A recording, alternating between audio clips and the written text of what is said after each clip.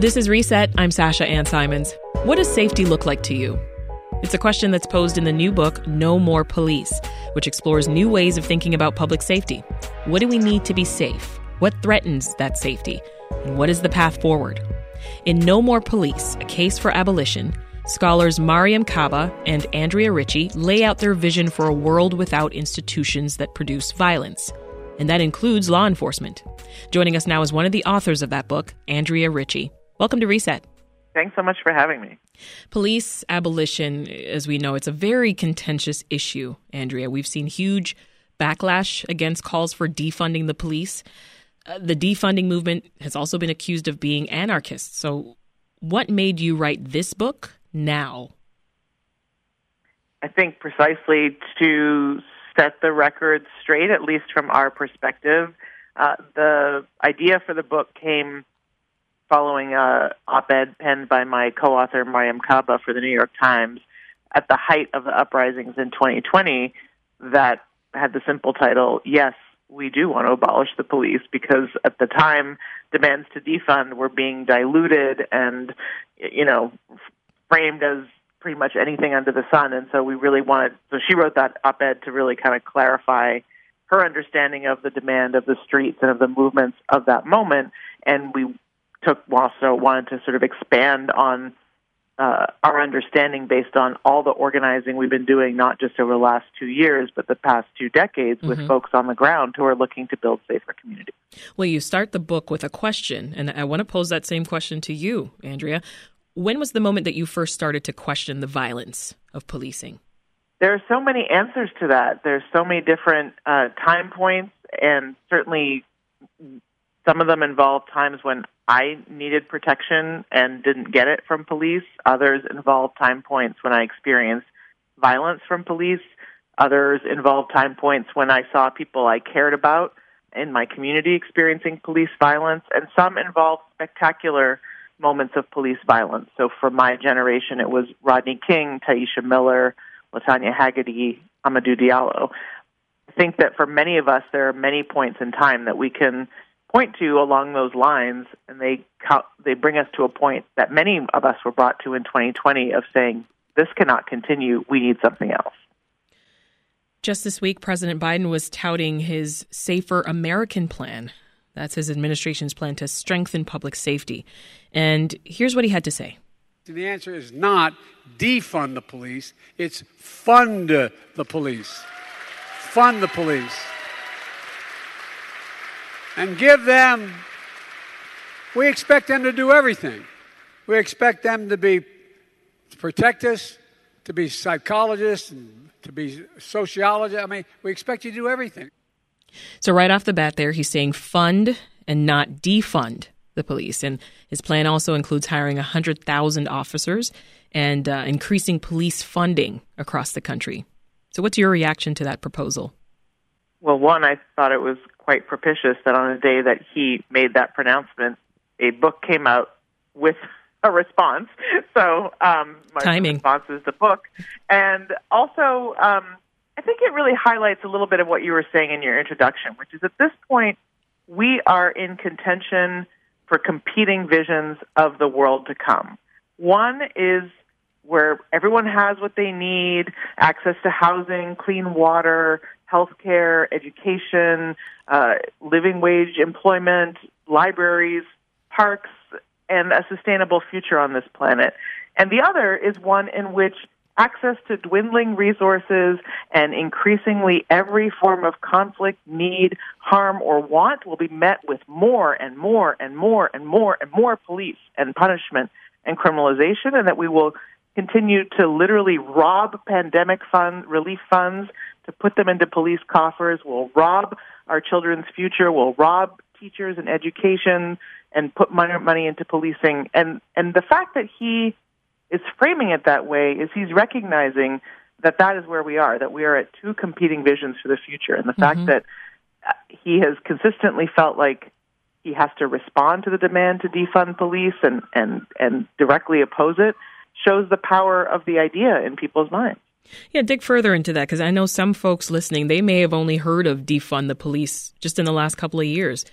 But this is far from a new movement, right? Which is what you explore in this book. Talk about how far back this does go, this idea. In many ways, it goes back to the abolition of slavery and W.E.B. Du Bois' arguments that we need to finish the work of abolishing slavery, which means abolishing its remnants, which includes institutions that perpetuate violence against Black people and communities and steal resources and opportunities. I think that the current manifestation can be traced back to the time when police started defunding education, started defunding public services, started defunding public health. In the 90s, as the prison population boomed and police populations boomed, and Biden was enacting the crime bill and saying this is how we're going to respond to social problems, including domestic violence and any other social problem, is it's just going to be police. That's going to be the answer, and we're going to pour as many resources into that as possible. And at the time, politicians were saying, well, if we're going to do this, we are going to have to cut education funding. We are going to have to cut funding for these other things.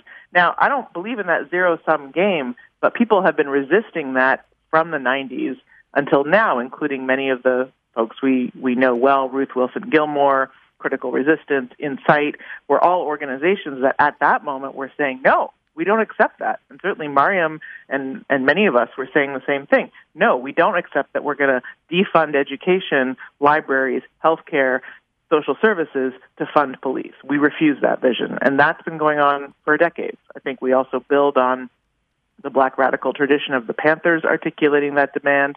And we took this demand also from incarcerated people who in the 70s were saying there are things that we need in order to survive, and we want to defund the prison industrial complex to make it such that the conditions that put us in these cages don't exist anymore. Mm. Tell us more about the grassroots actions that are taking place, around the country right now along this issue of challenging police brutality. I mean, I would really invite folks to check out defundpolice.org, which highlights that communities across the country are having conversations at a level that we haven't seen before about what produces safety. The question that you referenced at the beginning is one that Mariam and I and many other folks ask people at the beginning of every meeting. What makes you feel safe? What do you need to feel safe? Remember a time when you felt safe? What was present? And often people are talking about relationships and safe communities that involve everyone having housing and greenery and food and healthcare. And rarely does anybody say, a cop on every corner, right? And people name their needs being met and being in relationship with other people. Those conversations are happening across the country, and they continue to.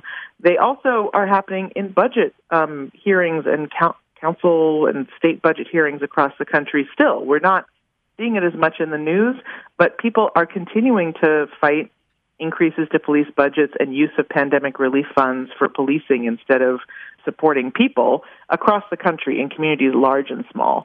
And people are continuing to practice and experiment with crisis response that doesn't involve police, it involves communities. Just today, there was a feature on folks in Durham who were are putting out a non-police crisis response that involves care, and it's called the Community Care Team, and it's not about policing and punishment. It's about meeting people's needs. I know that's on the ballot in this fall in Chicago, and it's certainly something that across the country people are working towards. This is Reset. I'm Sasha Ann Simons, and we're talking with attorney and organizer Andrea Ritchie about her new book, No More Police. It lays out the case for police abolition instead of reform, and it offers a roadmap for what transforming public safety could actually look like. Andrea, a lot of folks out there think abolition is just too extreme, that we still need police in order to stop the bad guys.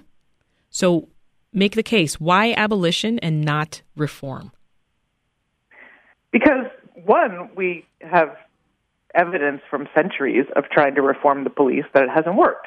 So I don't know why we would keep throwing good money after bad and banging our head against the same wall when we time after time after time have these commissions and inquiries and blue ribbon task forces and presidential commissions, and the same recommendations are put out, the same training and policies are changed and the same thing happens. And we've seen this in places like Minneapolis that had adopted all of the gold standard best practice reforms, training and de-escalation, et cetera, including for the cop who killed George Floyd, had been trained to not do exactly what he did. So I think at some point we have to say enough.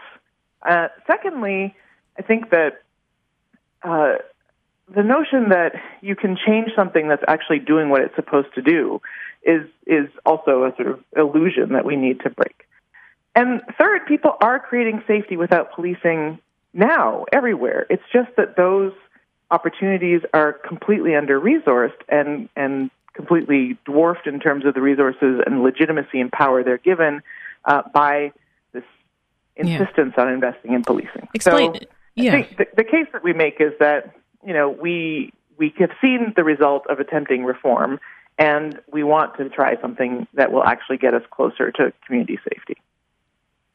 Explain this concept in the book of community control over police departments. Is that a viable option?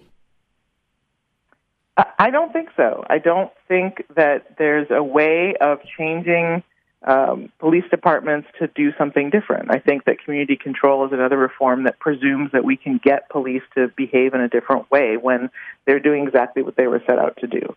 And I think that when we see that mayors can't control their police departments, I'm not sure how we think that, an elected board of community members, many of whom are, from targeted and vulnerable and criminalized communities, are going to be able to control. Sounds like a police challenge. Who are operating. Yeah, exactly. They operate as their own political power, and they're not under anyone's control. In the book, you condemn what you label as soft police.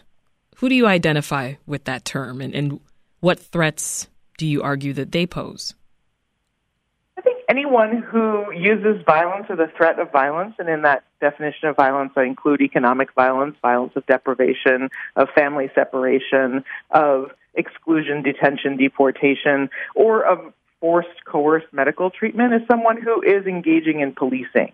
And so I think particularly in the context of, thinking of new ways of responding to mental health crises particularly, we want to be wary of not just delivering people who are of unmet mental health needs and unmet needs generally into the hands of another system that's going to police and punish and contain them and control them in different ways.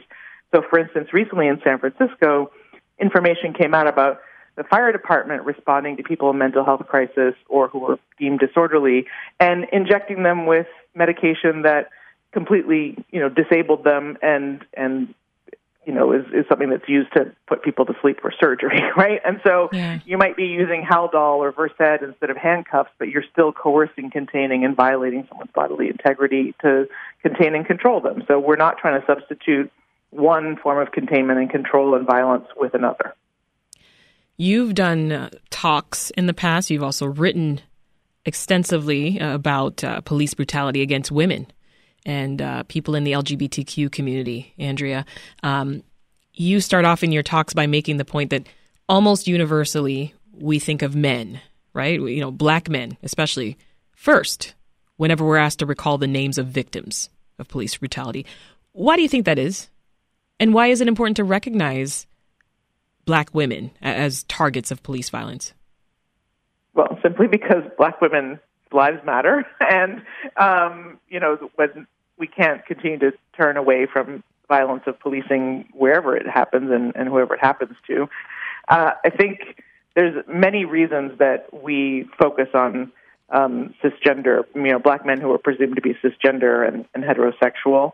But what I think is important to take away from this and why we wrote this book as, Black feminists and Black feminist abolitionists is that when you look at the many ways that policing and police violence manifests in the lives of Black women, girls, queer, and trans people, you see many more ways that policing operates. You see beyond killings to sexual violence by police. You see that racial profiling extends from streets into delivery rooms and hospitals, and it extends into the policing of parenthood, of pregnancy, of sexuality and gender and reproductive autonomy in ways that we are seeing now very visibly through the criminalization of abortion and of trans and gender-affirming health care.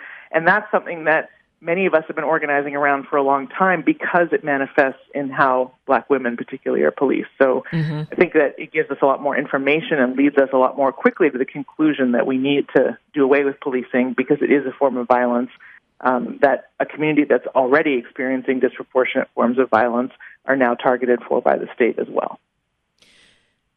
So with that said, what do you see then as the dominant forces or obstacles to this future that you lay out in your book? You know, we talk about, there are many, and obviously police power and the degree to which they operate as a political force is primary among them, and politicians who move that agenda forward, second. But I think another one we talk a great deal about is the barriers of our own imagination.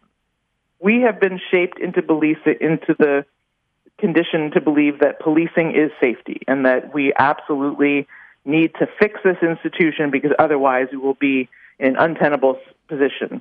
And we're not actually seeing the examples in front of our eyes every day that we can and do create safety every day for ourselves and each other without police or policing. And if we had more resources and skill and institutions and relationships that promoted that and resourced that, we could do that across the board. And so we really need to believe and see, take the time and energy to look around us and see how that's happening. Communities with many, many resources don't have police officers and respond to, they're not manifesting in the same way, and people respond to each other and are able to take care of their needs and create conditions that are going to increase safety. And so I think that is the greatest barrier, is the way in which the propaganda that policing is the only way to safety has constrained our own imaginations, that we can't see the truth that's right in front of us, which is that the opposite is true. So you really think we can get there, to this police-free future? I believe that we can create a better vision of society where everyone has what they need to be safe, to survive and thrive, and that will ensure that we're able to live on this planet beyond the current climate catastrophe. I have to believe that every single day, because that's the world that I long for other survivors of violence, for other people living in communities that have been abandoned to violence, and for society at large. We might not get there in my lifetime for sure, but it's the world that I want to build toward. It's the vision of the world that I want to see. Where do you think is doing this right as far as safety and law enforcement? Like what city, what country? There's billions of things happening everywhere, and I would really point people to millionexperiments.com, a website that Interrupting Criminalization and Mariam Kaba envisioned and Interrupting Criminalization created, that shows many people doing many millions of experiments. Not millions, but at this point that we've documented. But people everywhere are creating safety for each other. I think we saw that in the pandemic. I think we see that every time there's a natural disaster. I think every time, someone gets up in the morning from a place where they're securely housed and has food and walks out into the world and does what they want to do and gets home at night safely and closes the door and goes to bed, we have created safety without police. And so I think we need to look around us and say, where are we doing this well in our own lives and in our own communities, and what's missing when it's not going well. So I think that there's no one place, and that's another argument we make in the book. There's no one-size-fits-all solution. There are many solutions involving many people and many different conditions that get us closer to safety. That's author Andrea Ritchie. Her new book, No More Police, A Case for Abolition, is out right now. Thank you so much for talking with us, Andrea. Thanks for having me.